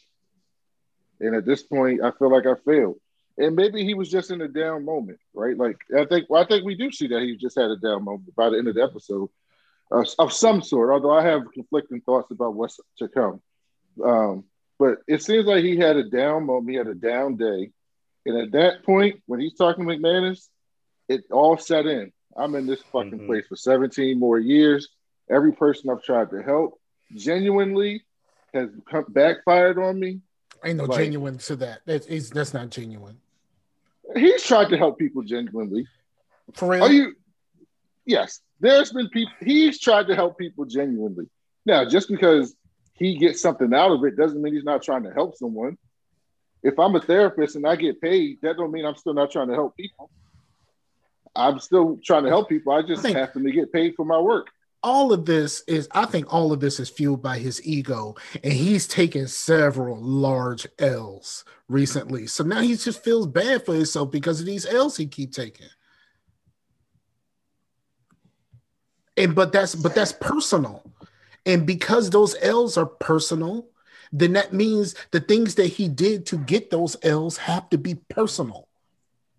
Well, yeah, you're gonna feel some type of way. If you were a big brother, right? Let's say you joined Big Brother, Big Sister, and you had someone for a couple of years, and you keep trying. I don't like kids. And you keep trying, and you keep trying, and you keep trying, and it just keeps failing. And then you get another one, and you keep trying. At some point, you're gonna look within and be like, bro, what the fuck am I doing wrong? Like, what am I doing? How am I letting these people down? And what does that say about me that I can't make this work? And yeah, he's had some selfish reasons. I said it on the show many times. But ultimately, I don't think Saeed, like I said from the very beginning, I don't think he's a bad dude. I think he's a good dude with an ego. And there's a lot of good people with egos. Yeah. That don't shock me. I feel you both. Both sides are right. Both sides are right? I see what you did there. So then, after he's in his lowest moment, he finds out that Governor Devlin might give him clemency. Now, this I really sat on for a while. I thought about this for a long time. We're going to talk about this in a second. But, yeah, the way this played out was just... Have a seat. Saeed, every year the governor grants clemency for a number of prisoners. Just around Christmas time. This year he's decided to do 2 special releases, one for Passover, one for Ramadan. I know all about this. I've been working with other Islamic leaders trying to get the governor to initiate it. Right. Devlin's asked us to go over the case files of our Muslim prisoners and recommend a candidate. But he specifically wanted us to consider you. It's a trick, right? There has to be strings attached. Exactly what do I have to give up to gain my freedom? Nothing. The big question is, if the governor offers clemency, will you take it?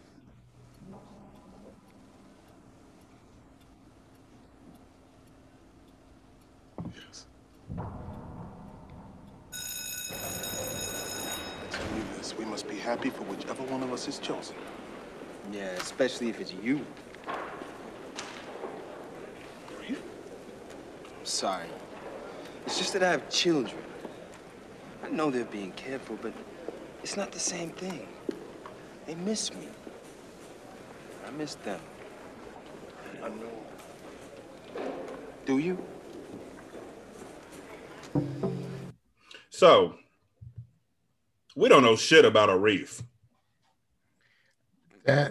I mean, We don't know what the nigga's in there for. We've only known him to be a loyal right-hand man to Saeed. But he located some sauce. He is Right? saucy. He is Like- saucy as fucking this shit. Like, yo. And he's like, yo, if I don't get chosen, he's not saying it out loud, but dude has a family. Like, I want to get chosen. It doesn't matter who gets chosen to you. Like, I need to get out of here. But I didn't expect Arif, who has always been Saeed's literal right hand, to become this person.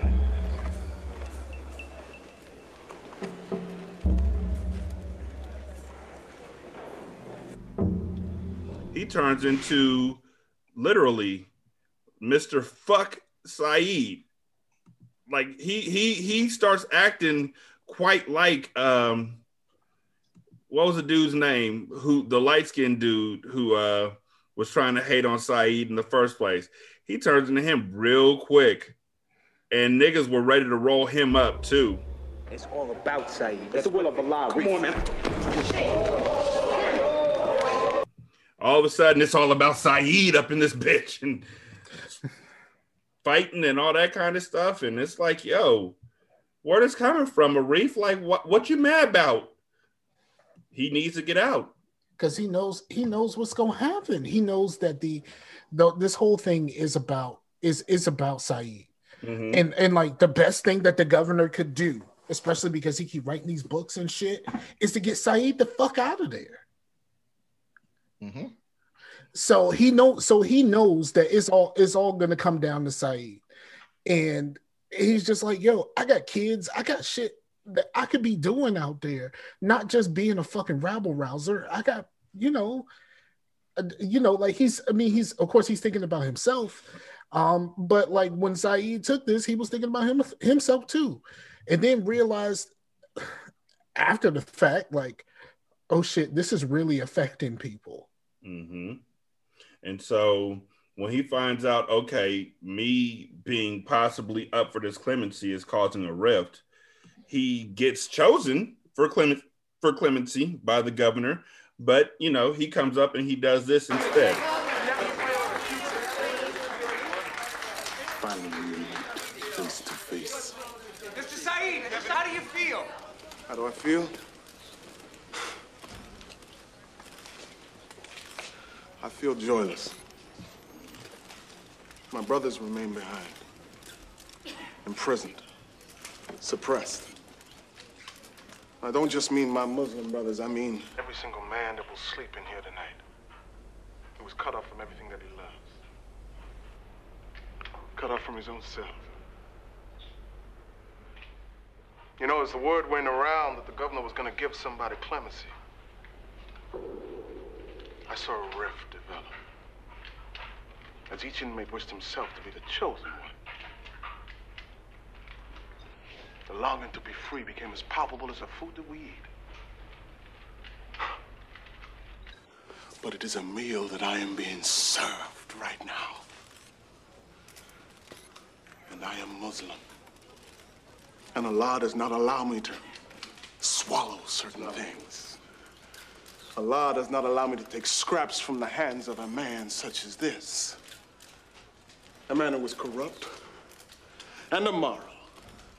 A man who denigrates the gift of clemency just as he violates the principles of justice. A man that gave the order to cause the death of 8 people. And so, Governor Devlin, because even the cost of freedom can be too high, I refuse your pardon. Everybody else is like looking like it's the And One mixtape, like, oh, son. That was a goat speech. Yeah, it did. Like when everybody's going off, he's like, but I'm not a rapper though. But I'm not a rapper though. But Arif is like, yo, this nigga just squandered my chance. That's not true. I don't think that's it. He was just like, yo, he just did that. I think he just did that for me. Yeah. That's what I got from the look. That's what I got from it too. And that was a GOAT speech, by the way. It was. And here's the thing. Like, I'm conflicted on this because a part of me is like, you have to, like, some people are built to be martyrs. I'm not built to be a martyr. I would have took my ass out of there and left, or tried to advocate from the outside, from the comfort of my own home, because that's how I'm built. But other people are built to shine a light on the injustices in this world. And it takes a certain amount of ego. It takes a certain amount of that in you to be that person. You have to think supremely highly of yourself to think that I can make a difference in the world. Like, the amount of self-confidence or close to narcissism that it takes to believe that a single person, yourself, can make a difference in the injustice in the world, especially when it's something like racism or the criminal justice system, that a single person can do that. It takes a big ego to do that, like Scar was saying. But just because it takes a big ego to do something like that, to be that person, doesn't mean that that person still can't be powerful and make a stance. And so from this speech, yeah, of course he probably gets some self-satisfaction out of it. But hey, man, that nigga's going back to jail. And he just read the fucking governor for filth in front of the whole entire New York City or wherever the fuck they are. And it literally said, bro, this dude's so corrupt. I'm not even willing to leave here because this dude is letting me out. Like, in any type of media situation, that is going to mean something. And so at the end of the day, like, that was a big power play move by Saeed. Especially when held up against what happened a few months ago, when all these rappers who were out there probably saying fuck Trump were taking clemency from him and shaking his hand and shit like that. If, say, Lil Wayne had got up on a podium and was like, yeah, I'm not going to take this. Like, fuck you, Trump. Like, I'm the same dude who put out this Georgia Bush song when Bush was the president. Why the fuck you think I'm going to fuck with you? That would have been incredible. But nobody had the heart. Saeed is respected for this. When this happened, I was really just looking at Arif's face initially. And you're right. He was likely stunned by what he was hearing and what he was seeing. But like you said, I would have gotten out. That's what I'm saying. And so that's why I was thinking that Arif... I can fight this fight better on the outside, where I can make those phone calls and I can set up these appointments and I can do all of these things to try to get what I need done, as opposed to having to live under the restrictions of being in prison. And so maybe he's not mad at Saeed because, like I said, everybody else in the day room is going, oh! And Arif is just sitting there silent. But maybe he's grappling. But I'm not a rapper, though. Maybe he's grappling with the fact that, like Brandon said, if Arif had been in that situation, Arif would have left.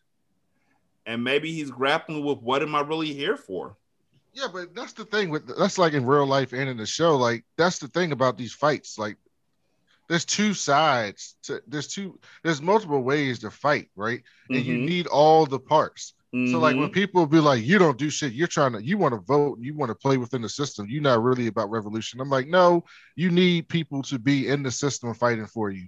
And you also need activists who don't give a fuck, who's out there in the streets fighting for you, right? You need the people that's willing to go on TV and make a point and get arrested for it. Or, like Bree Newsom climbing up there and taking the flag. Like, you need somebody that's willing to put it on the line to make a point or a statement. Like, there has to be people who do both sides, and everybody's not built to do either other side.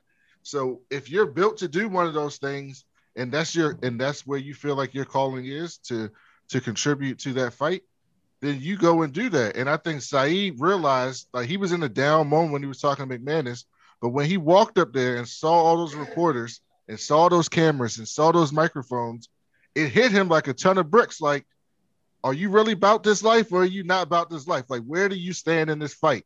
And his place in this fight was to be a martyr, to make a statement, to be a symbol. And he made a statement that would make that, if this was real life, that shit would be insane. Like if that shit happened in real life, if with somebody who's supposedly famous or about that, that would be a really, really big deal in 1999, in 1969, and in 2021. It doesn't matter. But yeah, I'd have been out of there. I'm sorry. I'd have been like, hey man, listen, I don't know what you want me to say, bro. They like me. I'll look out for you, bro. Like you look, I'll call you if you got a case. Like I'll get you a lawyer. I'll help fight your case. Maybe get your sentence taken down or something. But hey, man, you want me to stay in here and eat this shit and talk to fucking McManus stinking ass every day? Nah, I'm out of here. Like I'm sleeping underneath you, so when you fart, I smell it. You hear the part about me say I got kids too, right? Like shit. I don't know what you did, nigga. Your kids may be better off. Nigga, we don't know what he did at all. But I mean, yeah, that's true. That's true. Let me out. Let me try. I could do better than that last nigga you got free. I ain't gonna shoot somebody 6 times at a fucking bookstore. Oh, I forgot about that part. He said I had to make sure he was dead. Hey, man, once you shoot him, you can get out of there, and you probably would have got less time in prison.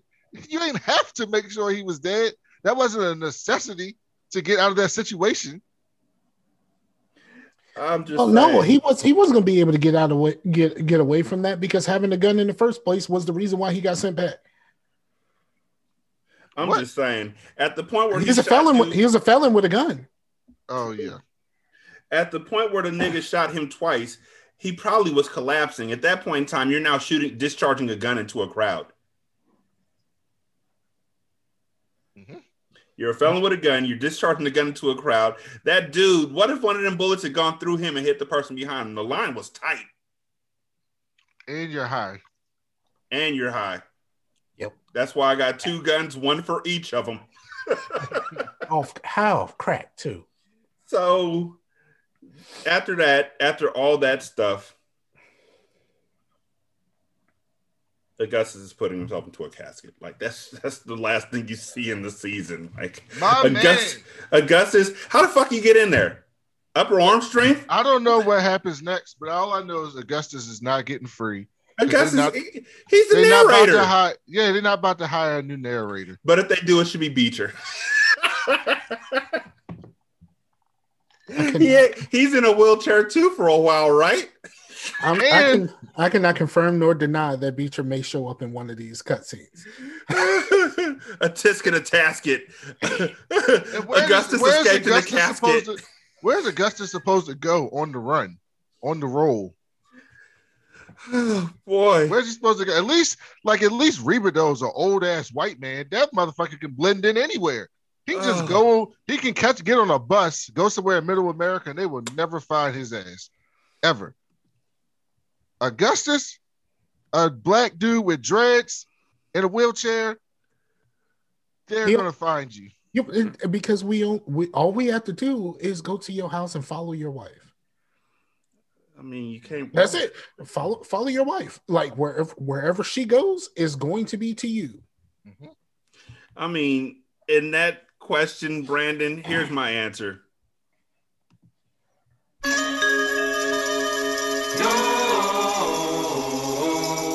Nowhere to go.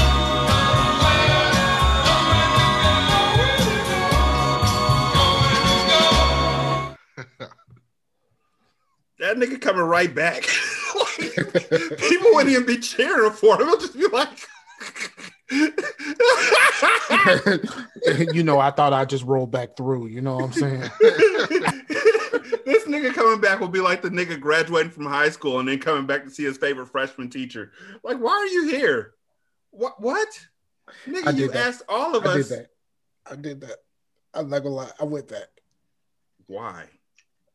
I went back. I went back to see my ROTC teacher, one of my favorite people on this earth. So I went back and I went like one time, and one time only, and I was like, halfway through, I was like, why the hell am I here?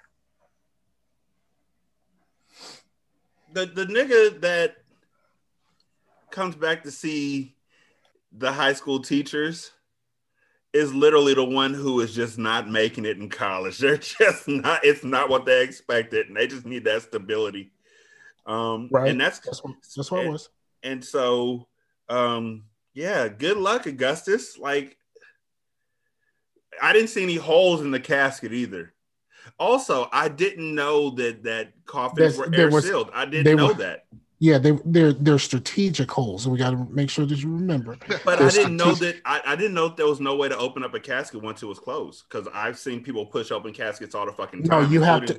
You have to. There's a mechanism that you have to. It's like a crank that they use. Once it's down and once they seal it, it's like a crank. I only know this because of my aunt's funeral. We had some people came from out of town and they did not get a chance to do the viewing. So at the site, they asked to see her, and they had to pull out the crank and get everything moving to get the casket back open again. That's the only reason why I know that. I just don't let Augustus escape. This nigga had no plans, and all he's gonna do is get his wife in trouble. Don't let him get out. Don't even let him get out for 2 days. Don't even let there be a dog scene where they show dogs barking in the darkness. Just let somebody come into the morgue right when he's about to close the coffin, and he's like, "Oh, hey, I fell asleep." You had to grease yourself up and slither everywhere. That's not funny yet. Oh my God. All we found were 2 bodies and a wheelchair. We don't know who escaped. Why is there an oil slick coming out of your door? So, yeah, that's the end of season 2. I felt it in a lot of ways. This season was more action-packed or had more going for it than the first season. I did, however, feel that there were things that didn't need to be there. There were a lot of one-off inmates. The whole Jiggy Walker thing really made me mad. Yeah. Even though it gave the governor a chance to do his swag speech where he was like, "I'm fucking untouchable now." Right. I felt like the dude who Schillinger and Mark murdered in the first couple episodes for no reason. Like they brought him in just to die. Exactly. Like I don't know. I felt like a lot of the stories didn't need that, but they were needed for the end goal. So honestly, I feel like I'm looking at this recipe and I'm like, why'd you put that in there? And then it turns out tasting good. Like not spectacular, but it tastes good. But you can barely taste that thing that they put in. Like that one ingredient. It's the paprika. You know what I mean? Like, because people use paprika on everything because no one knows what paprika is for. Mm-hmm. Like, it's that. And it's like, oh, okay. Do you taste the paprika? No. But I know it's in there because I watched you put it in there. And I mean, I know that this season, let's do this. Brandon, if you had to really think about it, and I'll give you a few minutes, Scar, you too. Who do y'all think was the MVP of the entire season? Schillinger. I don't even got to think about it. This season is definitely Schillinger. This was Schillinger's revenge. I'm usually Team Beecher because like this whole thing is about it. To me, like Beecher is the main character of this. To me, because you see like his complete deterioration of a person in this place. Mm-hmm. Because he's the only one that you see from the very beginning and you get like every step of his journey downward. So but like Schillinger this season, bro. By far, yeah. I didn't like these new inmates, like they better do something to Metzger. And I think I remember that part. And I'm not gonna say anything, Scar, don't say anything either. But I'm pretty sure I remember, and if that happens, then it was fucking just whatever happens to Metzger from this point forward is deserved. Whether he gets arrested or I hope it ain't he gets fired. I really hope he gets murdered. I have an idea. I have an I think idea. I remember it too, Scar, and I'm gonna keep my mouth shut about it. I think I remember what happens to him. But yeah, I think so. I think I remember what happens to him, but I'm not 100% certain, so I will be surprised. Exactly. But yeah, I really don't have any idea where this is gonna go in season 3. Except Augustus is gonna get caught. There's no way it can't happen. For too many reasons. Like what's the third season gonna open up with? Him sitting in darkness in a casket? Oz. But yeah, I'm still enjoying the show. Brandon, what do you think about the show overall thus far? No, I love the show. I want to keep watching. I want to see what happens. I'm most interested in the Schillinger Beecher storyline more than anything else. We didn't mention that after Keller did that, when he went back to his cell, he was just like, fuck, I really just did that. Yeah, he did look like he was salty. I mean, you can't fake feelings like that, can you? He can't. I mean, I couldn't. Honestly, I couldn't. No, he couldn't. Like it seemed pretty obvious at that scene. After he does all of this, he's just like, I don't think I could have did this. Yeah, the way he looked in that scene was like when Morris Day and the Time are making fun of Prince and the Revolution in Purple Rain, and then they just have that one quiet moment where Morris Day just hangs back and he's leaning against the wall and he's just like looks like, what the fuck am I doing with my life sort of face. Yep. But you know, I really do hope that El Cid, I hope that Miguel gets his power back. I mean, honestly, I really do like El Cid, though. I really do. Like, I think that he's fucking hilarious and he's a bully, but he's being played so well by Luis Guzman. I want to give props to him. Like, he's probably the best special guest, like actual star that's been on the show, in my opinion, thus far. Yep, I'll say that. I can roll with that. Mm-hmm. And and LL Cool J. Fuck Jiggy. And the last thing is, I really hope that we get to see something happen to the governor. But like I said, I don't believe that Alvin or Alvis or Alva. I know Alva Case never comes back. So I don't know. I'd love for the governor to go to jail for a little while. That would be great. Yeah, I would love for him to end up in Oz. Yeah. So, y'all, for Brandon and Scar, I'm Derek, and this has been season 2 of Return to Oswald. Went quick. Damn, like we're on season 3 already. And again, thank you to everybody who's been listening. Let your friends know about the show. Let us know what you think about the show. 916-633-1537.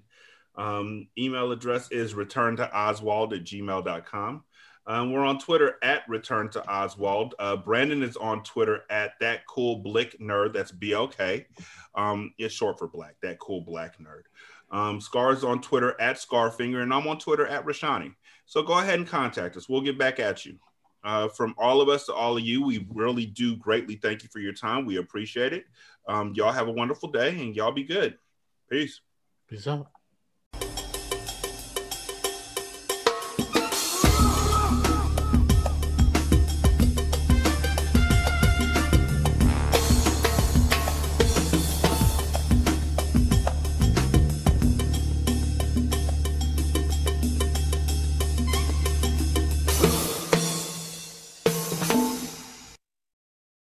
This is Single Simulcast. Don't know by now that you slip.